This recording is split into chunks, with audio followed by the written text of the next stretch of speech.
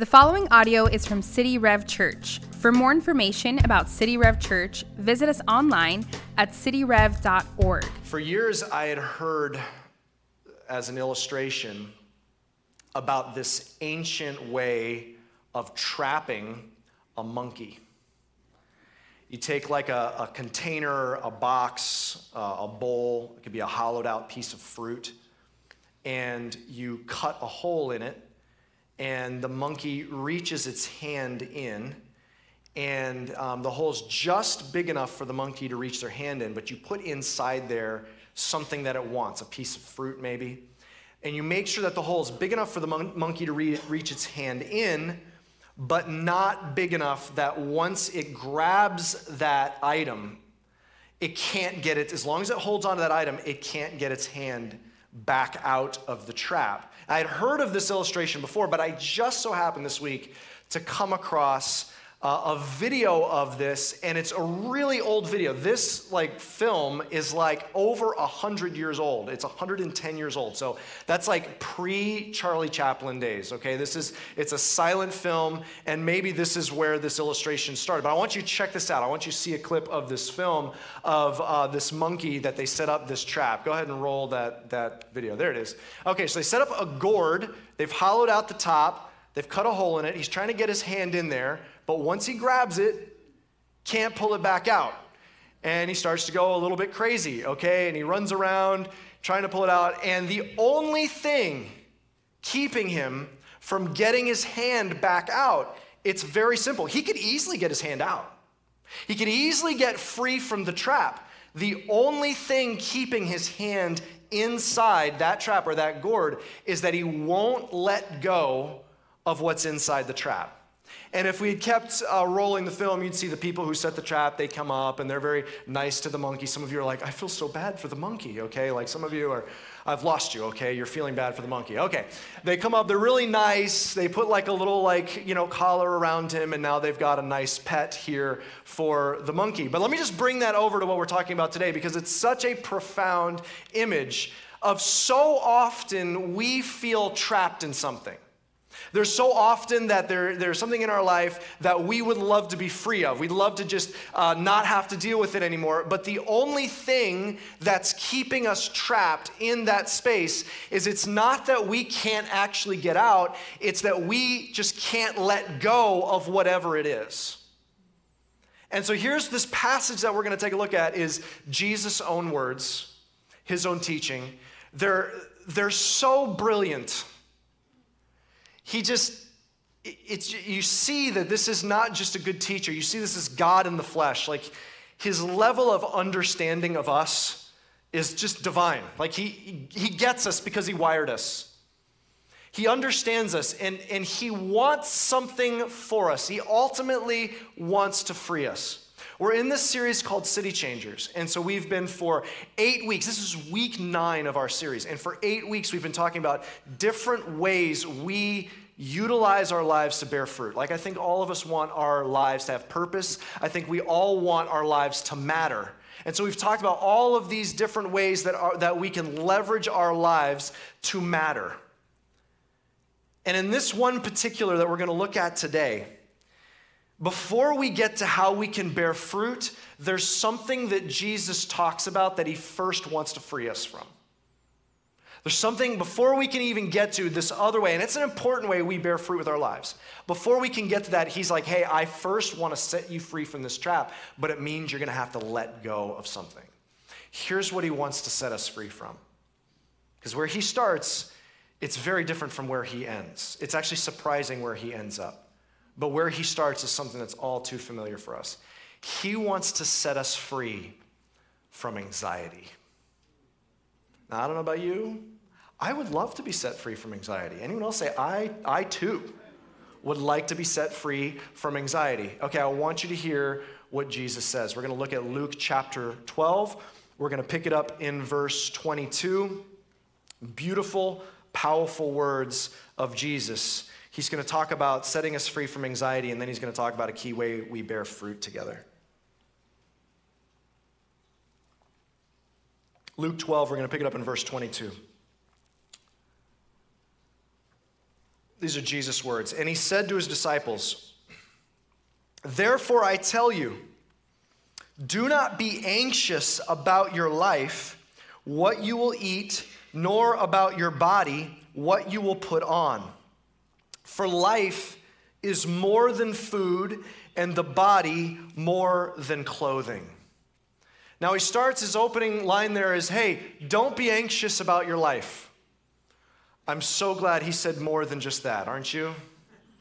If he left us with just that, we'd be like, thanks, I'll get to work on that and probably get more anxious about how anxious I am and disobeying what you said. Like, he gives us more than just that categorical phrase, don't be anxious about your life. Now, there are some things, what we typically do is we usually say, okay, I get it. There are some things about my life that I shouldn't be anxious about, but there's some things that, like, it's probably valid that I'm anxious about.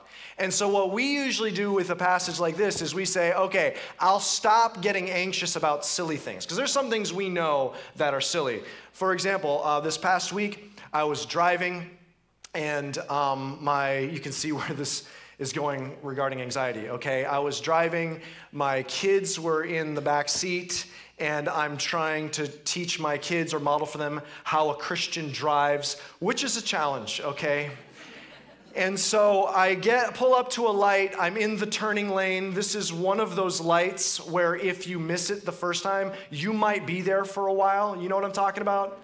A couple cycles through. And I'm in the turning lane, and I'm finally the second person about to turn, okay? And the turning arrow goes green. And there's something that we do as South Floridians, where as it's red, like we hover our hand right over the horn, okay? And it's like a high noon draw, right? As soon as it turns green, like we lay on the horn. So I'm trying to, I don't want to pass that down to a future generation of South Floridians, okay? So I'm calmly waiting, my hands are 10 and 2, and it turns green. And an entire second passes. Which feels like an eternity. And I'm like, okay. A second passes by, and now I can't believe it. This person has lost their mind. A third second passes, and I'm now concerned for where they're at medically. Like, clearly they're dead. They died at the stoplight. It's the only logical explanation. After 4 seconds, I decide to apply my horn, and there's my version, I don't know if you're like this, my version of a polite horn honk is the 2 honk, right? The 1 honk sounds angry, but if I can just get a beep, beep, like if I can get that out, it sounds friendly. So I do my best, beep, beep, and then they go, and I'm driving. But man, my blood pressure after that, like, interminable 4 seconds of eternity, okay? And I'm driving, and I'm realizing literally that cost 4 seconds to my life, but the anxiety from that probably cost me a week, okay, from that one encounter. All right. We read this passage, and what we then say is we say, okay, I got it, Jesus. I get worked up about too many things. There are some things I should not get worked up about. But then we give ourselves an excuse, and we say, but there's some things, like, it's understandable that I'm anxious about. But here's what Jesus says. Your life. It's a pretty big umbrella. He says, don't be anxious about your life. And then he gives these 2 categories. He says, don't be anxious about your whole life. And then he says, what you'll eat or what you'll wear. Now that's 2 interesting things that he picked. I mean, there's a lot of other things he could have picked. But he picks those 2 interesting things. And I think here's why he picked those. I think because those 2 things are something common for every single human being for the rest of history that will read his words. If he says, don't be anxious about your crops and when harvest time comes, that'd been very relevant for that generation. We would have to jump through cultural hoops to try and understand what he's saying. If he says, hey, don't be anxious when you're in gridlock traffic on the 826, that'd be for our generation. He picks 2 things, What you'll eat, what you'll wear, every generation in history deals with these two things, and they each represent a larger category of our life experience. Also, interestingly enough, they're so core to humanity. These two things are two elements that played out even all the way back into the Garden of Eden, right? They ate something that was forbidden, and then they had to clothe themselves with something to hide their shame. These are two very fundamental things. At first, he talks about be careful the things that you eat. Don't worry about the things that you eat. This is the first category. Now, our relationship with food is going to be a little bit different than their relationship with food in ancient times. When we talk about food, we ask, what will I eat? We don't ask the question, like most of history and most of humanity even today, will I eat? We ask, what will we eat? So what's the question here? What specifically is he talking about with anxiety? As he will unpack this through this passage, we will see the question here is that Jesus is tapping into is, will I have something to eat? He talks about that. So this first category is about food. Every human being needs food, and he's tapping into this question of safety and security. Will I have enough? Will I be okay? And so by giving this specific example of food, he's talking about the whole category of things that we find anxiety about, this whole category of things surrounding security. Will I be okay? Will we be okay financially? Will we have enough money? Will we make it? Will we lose the company? Will we lose the house? Will we go bankrupt? Will we be able to pay the bills? Will we be able to make it to the next paycheck? Well, what do we do with this new expenses that I didn't realize? All of these things is surrounding questions of security. Will we be secure? But it's not just finances. There's relationship dynamics of security. Will I be alone? Will I be rejected? Will I be relationally safe? How about security issues surrounding our physical health? Is my body going to be okay? Am I going to get a bad diagnosis? Am I going to get bad news from the doctor? Or what do I have to do now to make sure that doesn't happen? We have all of those questions that are surrounding safety and security. So he picks out the most base example of that. What will we eat? The question of, will I have enough? Is a security question. And he says, don't be anxious of your life. Let me give you two categories. First category is the category of security. Don't be anxious about the things that you need to feel safe and secure. Then he picks up a second category. He says, and don't be anxious about the things that you will wear. Now, clothing, again, is a theme all through Scripture, and it's a theme that often represents covering shame. We clothe ourselves with actual clothes, and we clothe ourselves with other things in our life because it communicates something about us. Clothing communicates something about us. Clothing is how we present ourselves outward. But there's many things that we clothe ourselves in. We clothe ourselves in pretty much any way we spend our resources. We clothe ourselves not only with our actual clothes that we wear, the styles we wear, the brands we wear, we clothe ourselves with the cars we drive. We clothe ourselves with the neighborhoods we live in. We clothe ourselves with the places where we go on vacation. We clothe ourselves with the stuff that we have, the gear that we have for whatever our hobby is. Now, I was thinking about how when it comes to golf, if you're a golfer, you want to have the newest gear. You don't want to just have the name brand gear. You want to have the newest edition of the name brand gear. And yet almost every single person I've talked to, when they get new clubs, it actually adds strokes to their game at first before it takes strokes off from their game. And I was thinking about that dynamic. Man, if getting new golf clubs actually initially hurts my game, there is a dynamic where often that can be more about clothing myself and presenting myself as something rather than actually something I need. It can be partly, what am I projecting and presenting? So here's the second massive category that he says, don't be anxious about the things for security. And he says, don't be anxious about the things we clothe ourselves with to find significance.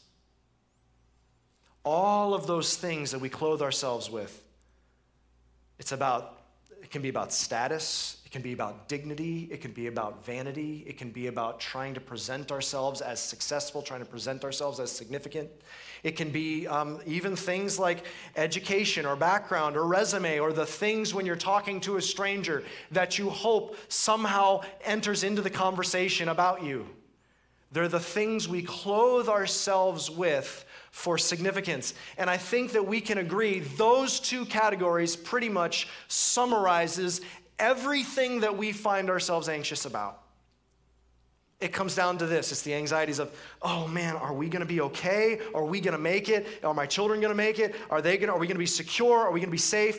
And it's that the other anxiety, that gnawing, sometimes competitive or jealous or envious, it's that same type of anxiety that comes from just scrolling through social media and seeing someone that is presenting something that makes you feel jealous or envious. It's the reason why, man, social media sometimes can cause so much of a burden because we clothe ourselves with significance and we don't want to feel behind in whatever it is that we're after. You follow me? He gives us these two big categories. He says, don't be anxious about whether you're going to eat, the things of security.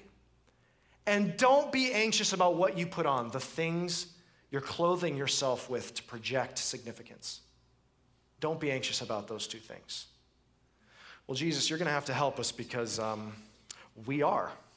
So you're going to have to give us some more here. Let's pick it up in verse 24.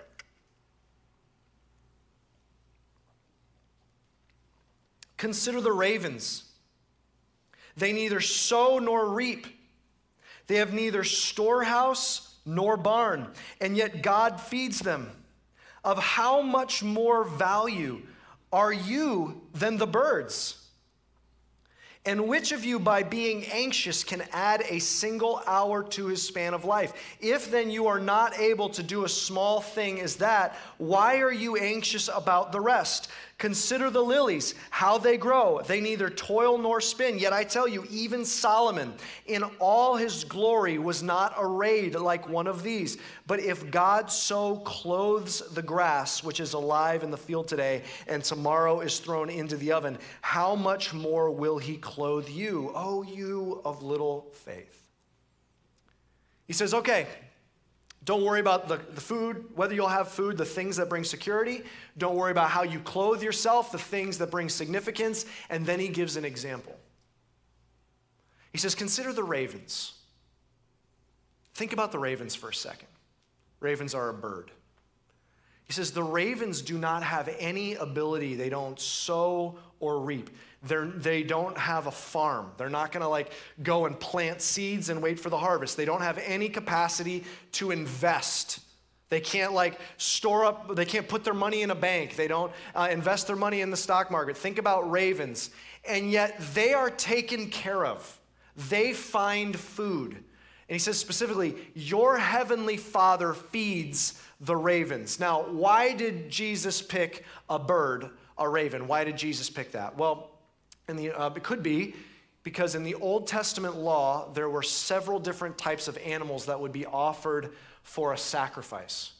And of those animals, like a bull or a ram or a lamb, several different things, the bird, for some sacrifices, a bird was used, and it was the cheapest. In fact, it was an alternate option. If there was a poor family and couldn't afford a lamb, they could instead offer a bird. And so he's picking, by the sacrificial standards, he's picking the least valuable animal. Now, of course, in God's sight, it's not like that, but at least within the sacrificial system, the least valuable animal. Now, not only did he pick a bird, he says, you're more valuable than birds, but the particular bird he picked is interesting. He picked a raven. Ravens are specifically called out in the Old Testament book of Leviticus as being unclean. So not only the least expensive sacrifice, but then he picks a bird that wouldn't even be used as a sacrifice. It's unclean. Why? Because ravens are nasty. Ravens will eat anything. They will eat trash. They will eat roadkill. They will eat anything. They're gross. They're formally described as unclean. And God is saying, okay, they're a bird, and they're like the lowest bird, and I take care of them. Don't you think I'm motivated to take care of you? Then he talks about clothing, the things we use to find significance, and he talks about a lily. Now, he says there were lilies and flowers, wildflowers in Israel, and there were lilies that grew in the wild, in the fields of Israel. But we actually, in our region, also have a type of lily that grows in the wild. It's in the Everglades. It's a type of water lily. I think we got a picture of that. You can bring that up here. Check that out. In the middle of the swamp, surrounded by pythons and alligators and gross brown algae-filled water, you have these gorgeous, brilliant lilies that just kind of burst out from the water, pure white, bright golden yellow in the middle. And you know what I love thinking about these flowers? I love thinking about how the fact that there's untold number of these blooms bursting out from the swamp that no human will ever lay eyes on. It's just for God, surrounded by miles and miles of Everglades that no one will see. He says, think about how beautiful that lily was. He says, even Solomon in all of his glory. See, he's talking about glory, status, success, significance. He says Solomon in all his glory wasn't clothed like one of these lilies.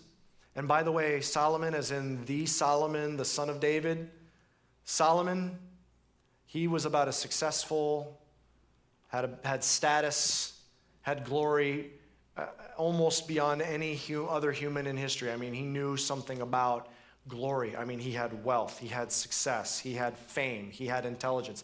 On and on and on, he was as successful in almost every single category as you could be, and all of it was given to him by God. He says, think about the lily. It's like grass. Yes, it's beautiful, but it's here 1 minute and it's gone the next. Probably 5 minutes after that picture was taken in the Everglades, one of those nasty leatherback turtles ate it, okay? Just like chomped it down. It's here 1 minute, gone the next. But obviously, what does this tell you about God? He loves beautiful things. He loves making things beautiful. He knows something about glory. He knows something about significance. He knows something about raising someone up from dishonor to honor. He knows something about that, likes it, cares about it, and works in that capacity in ways that are so mysterious to us. But if he does that for a flower, how much more will he do that for you? He says, stir up your faith. Think about these categories. Then he says this. Let's pick it up in verse 29. He says this, and do not seek what you are to eat and what you are to drink, nor be worried. For all the nations of the world seek after these things, and your Father knows that you need them. Instead, seek first his kingdom. And said, seek his kingdom, and these things will be added to you. Fear not, little flock, for it is your Father's good pleasure to give you the kingdom. I love what he says here, several things. He says, being worried about the security and being worried about significance. Being worried about having enough and making it, and being worried about achieving that goal and presenting yourself with whatever that significance is. He says that's what everyone in the world does. Shouldn't those of us who know Jesus, have been reconciled to Almighty God, the Creator, shouldn't we have a different relationship with security and significance than the entire rest of the world?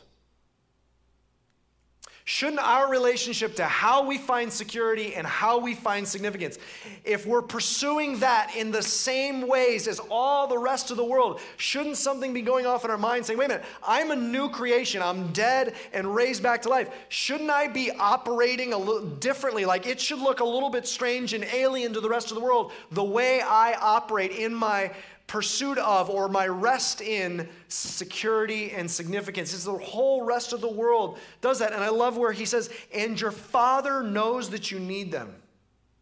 He knows that about you. He's aware of those things. He says, and I love how he puts it here. Did you notice how he refers to you as little flock? He says, little flock, don't be afraid. Don't envision Jesus standing over you right now, wagging a finger and making you feel guilt and shame, because he's not. I want you to hear the tenderness from Jesus. He's looking down at you like you're this fluffy little lamb that he wants to take into his arms. He's not standing over you with this, listen, he's not standing over you with this cold, sterile, clinical sovereignty where he's saying, look, I've got some things I've got to do. I've got this plan that I got to work out. You're just going to have to, you're going to have to suffer for me to do this. No, he's saying, you're like a little lamb. He's like wanting to scoop you up. He's wanting something for you, not something from you. Do you believe that? He's wanting something for you, not something from you. He says, little flock, essentially, your Father knows how you're wired. He wired you. He knows that security and significance are a big deal. And he's not just sweeping it under the rug. He knows how you're wired. What he wants for you is he actually just wants you to find security and significance in something that is immovable, rock solid, not easily blown over. He wants you to find security and significance in a non-artificial place. He wants something for you, not from you. He says, in other words, seek my kingdom. In Matthew, the same passage, he says, seek first the kingdom of God, and all these things will be added to you. He says, security and significance. In other words, he says, how about this? You let the Father, who is pretty capable, let your Father worry about your security, your safety, your provision, your protection. Let your Father worry about your security. Let your heavenly Father worry about your significance. Worry about your dignity. Let him worry about where your value flows from. You let God worry about your security, your Father worry about your security and your significance. Let him worry about those things because he cares about them, he knows about them, and he has a plan for them. Let him worry about those. You just seek first his kingdom. You seek his kingdom, he'll worry about your security and your significance. In other words, Jesus is saying, there's a trap. We reach our hand into the trap, and we're trying to hold on to security and significance. And the only thing keeping us from getting out of that trap is that we won't let go. Okay, Jesus, we want to let go, but you're going to have to help us, right? And it's going to need to be more than, okay, think differently. I'll try to think differently, but I have 1,000 things every day that stress me out on how I need to find security, and 1,000 things every day that stress me out about how I find significance. So more than just trying to think harder, just give me something to do. Give me an action step. Like, how do I actually program my life differently? Like, what would I walk out of here today? Like, if you're saying I can be free from anxiety and I can start walking that adventure, leaving anxiety behind me and living in peace and living in rest, okay, you're going to have to tell me what to do because I need more than just a sermon, more than just some good ideas. I need something concrete. What do I do? He's telling you he wants to free you from something. And now he's going to give you and me, he's going to give us an action step on what to actually do. And it might not be what you're expecting. Here's what he says. Let's finish it off with these last two verses. Sell your possessions and give to the needy. Provide yourselves with money bags that do not grow old, with a treasure in the heavens that does not fail, where no thief approaches and no moth destroys. For where your treasure is, there will your heart be also. Here's what he's saying. When it comes to security and significance, he says, man, the place that we fight that battle more than any other place, there's a lot of categories, but there's a place we fight that battle, and it's with our resources. We leverage our resources to kind of make ourselves feel secure, and we leverage our resources to make ourselves feel significant. And here's what he's saying. He's saying, where our heart is, where our treasure is, there our heart is. It's so tied, it's a heart issue. But he brings, okay, you want an action step, he says, you want to find that freedom in other categories of your life. Here's the zone, Jesus says, to work this out practically. He says, work it out in your finances. Think about it. There's probably, when you got married, there's probably in your marriage, there's probably a saver and a spender. If you're both savers, you have no fun, okay?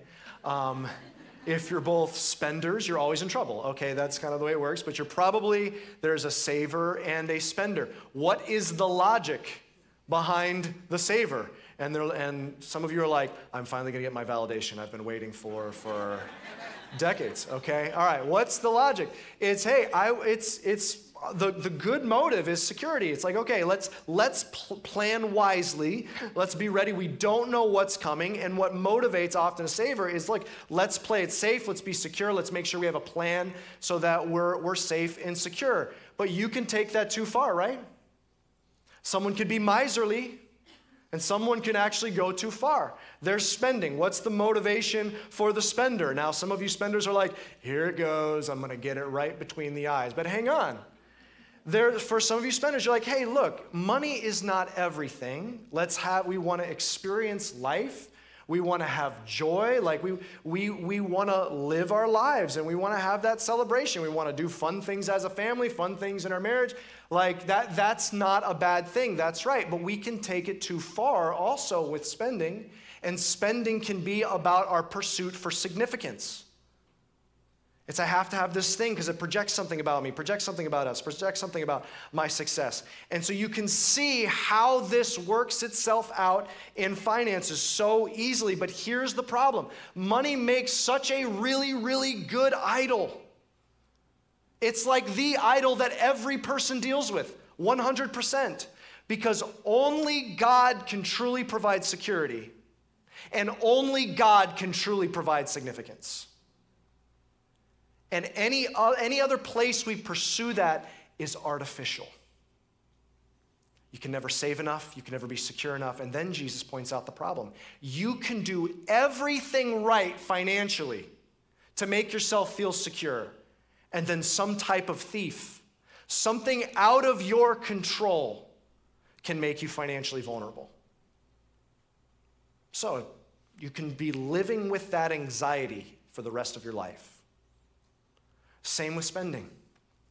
We can use finances to try and find our significance. Plays out so much in finances. We can use finances to find significance. But it's never enough. There's always someone who's farther along, has the newer, the nicer, and then those things that we have, the moths, the new clothes we got, moths ate, or it rusted out, or went out of style, or broke down, or got scratched.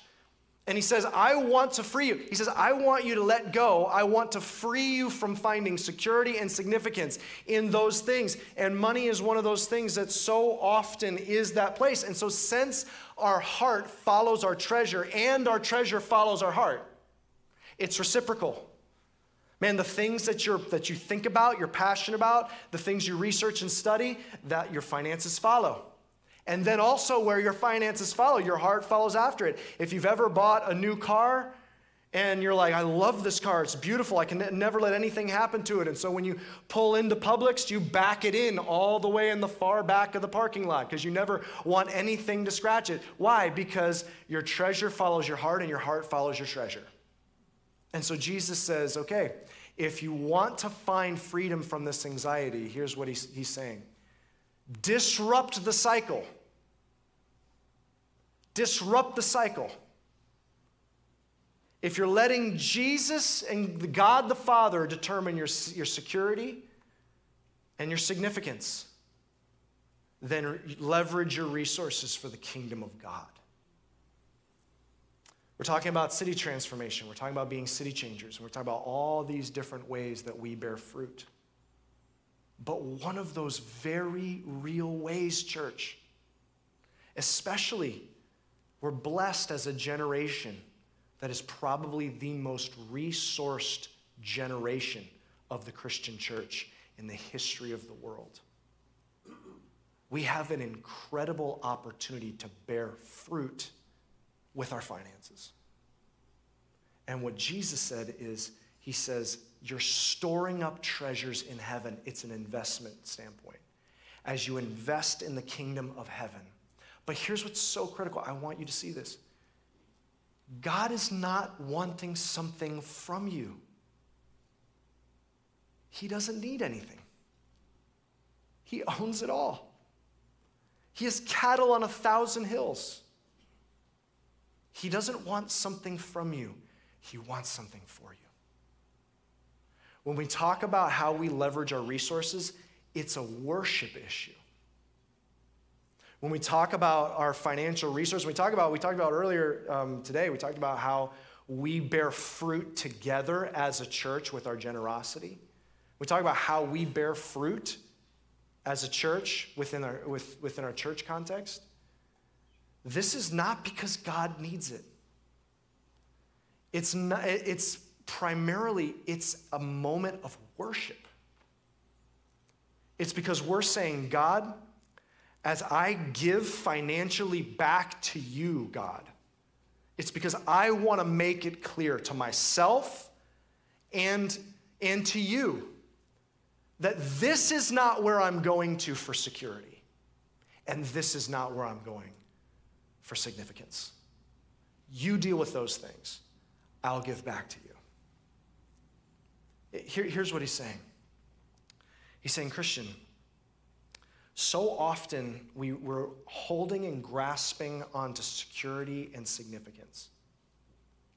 And we're holding on to that. If we just let our hand go, it's like Jesus comes up to us frantically flailing at that trap. And he says, let go. Let go of now that bruised, squashed, mangled, rotting piece of fruit in that trap. Pull your hand out because I've set a banquet for you and I want to take you to that banquet. So here's the question. He says, hey, I want to free you. So here's the action step for each of us to walk out of here, to respond. Will we take a step and choose a life of generosity? For some of you, maybe you take a step forward in your local church here at City Rev, or maybe if you're part of another local church, you take a step forward. And you say, look, this is not because I want to help out the old church. This is because this is an act of worship to you, Jesus. This is that I'm saying this is where my security and significance is. This is because I want to bear fruit. I want to invest in the kingdom of heaven. I want to bear fruit, and you take a step.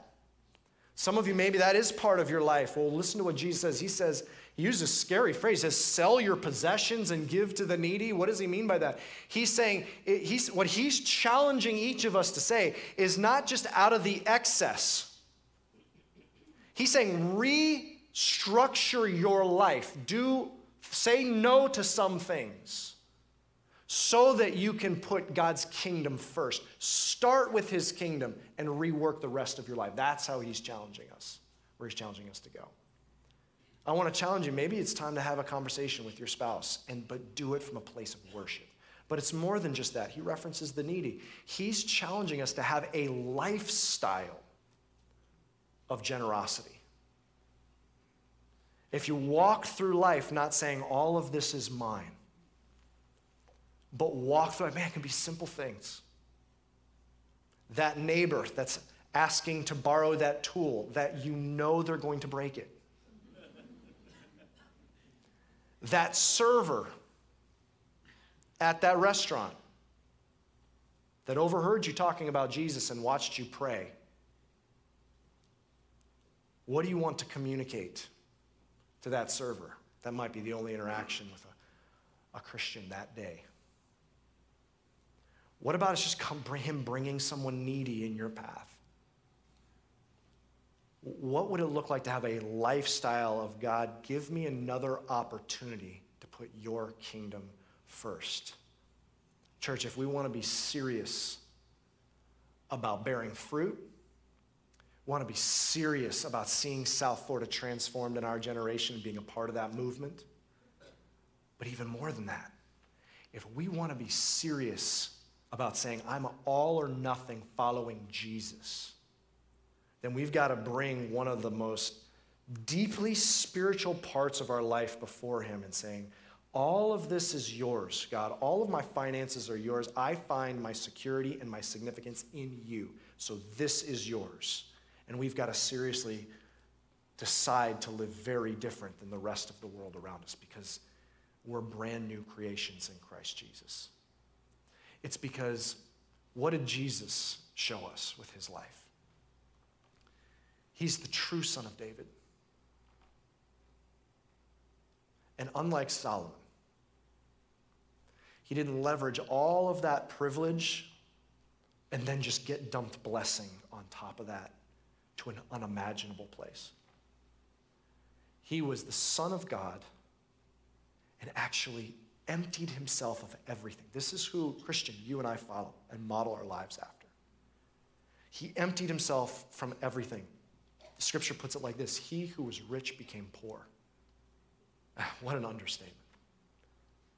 He had the glories and riches of heaven, and he gave it all up, even his life, so that he had nothing left. And God raised him up to the name that is above every name and seated him at the right hand of the Father. He was obedient to the Father and did whatever the Father asked, to the point where he became the sacrifice.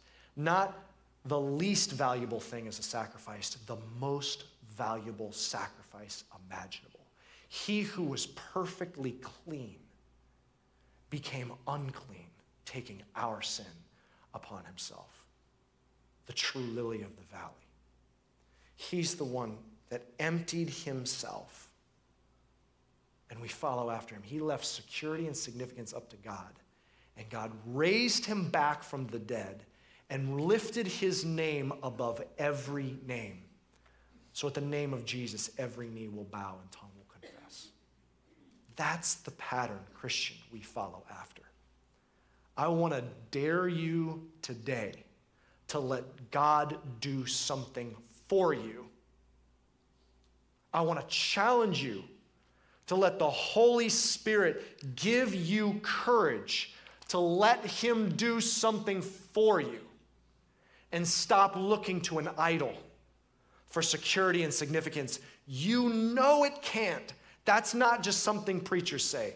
You know that your resources cannot perfectly make you secure or significant. That's a hamster wheel that never lets up.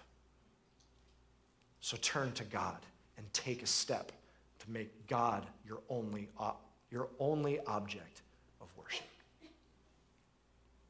Let me lead us in a time of prayer. Would you bow your head and close your eyes?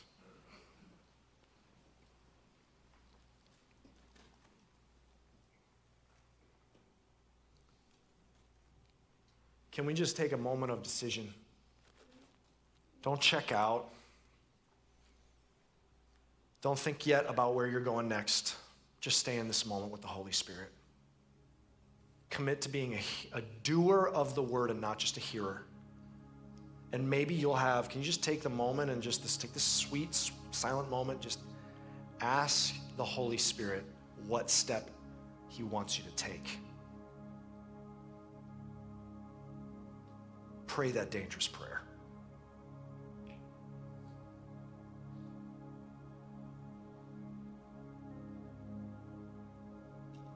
Ask him to give you the courage to do it and find freedom.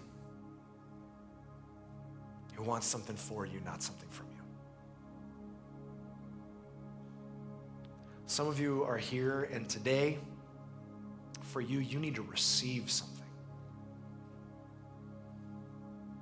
Did you know Jesus, what he purchased on the cross with his death on the cross to pay for your sins and his resurrection from the dead, it purchased something for you?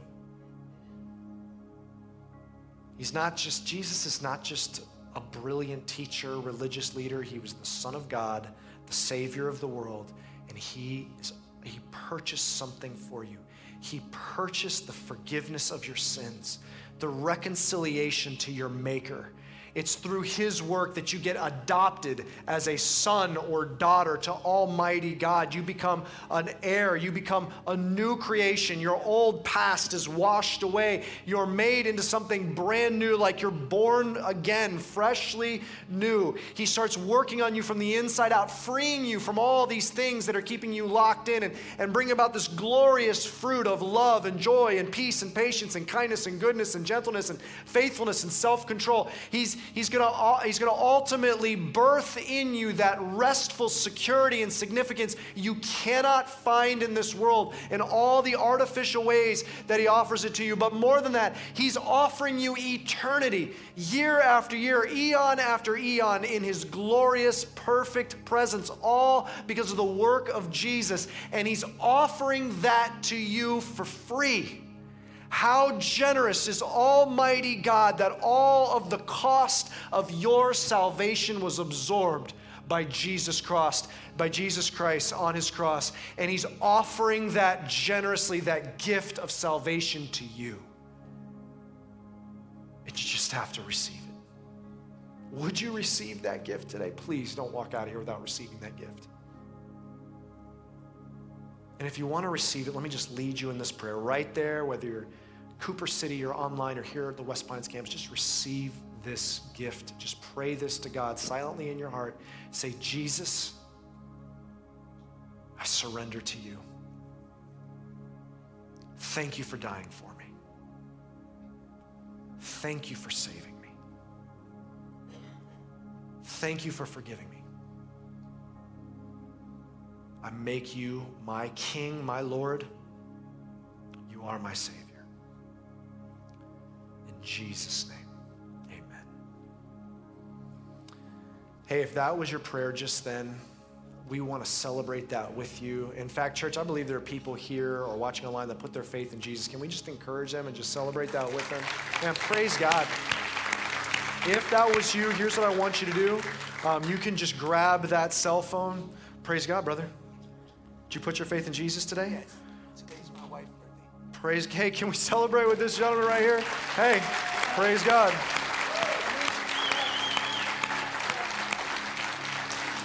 Hey, for those of you who put your faith in Jesus, what I want to invite you to do is you can grab your cell phone and you can go to cityrev.org/faith. If you're watching online, we want to mail you a Bible. If you're here, hey, come and talk to us like this gentleman did. Let us know that you put your faith in Jesus. You can even go to the front lobby. We're going to put a Bible in your hands today if that was the step that you took today. But hey, church, as we are freeing ourselves from anxiety, you know what we need to do? We need to celebrate all that Jesus has done that's let us know we're safely in his hands. We're safe in Jesus' hands, right, church? So we're going to celebrate that together. Would you stand with me? Let's celebrate all that Jesus has done for us. Thanks for listening. For more resources and to check out other teaching series, please visit our website at cityrev.org. If you would like to speak to somebody about beginning a relationship with Jesus or ask any questions you have about this teaching, you can email us at podcast@cityrev.org.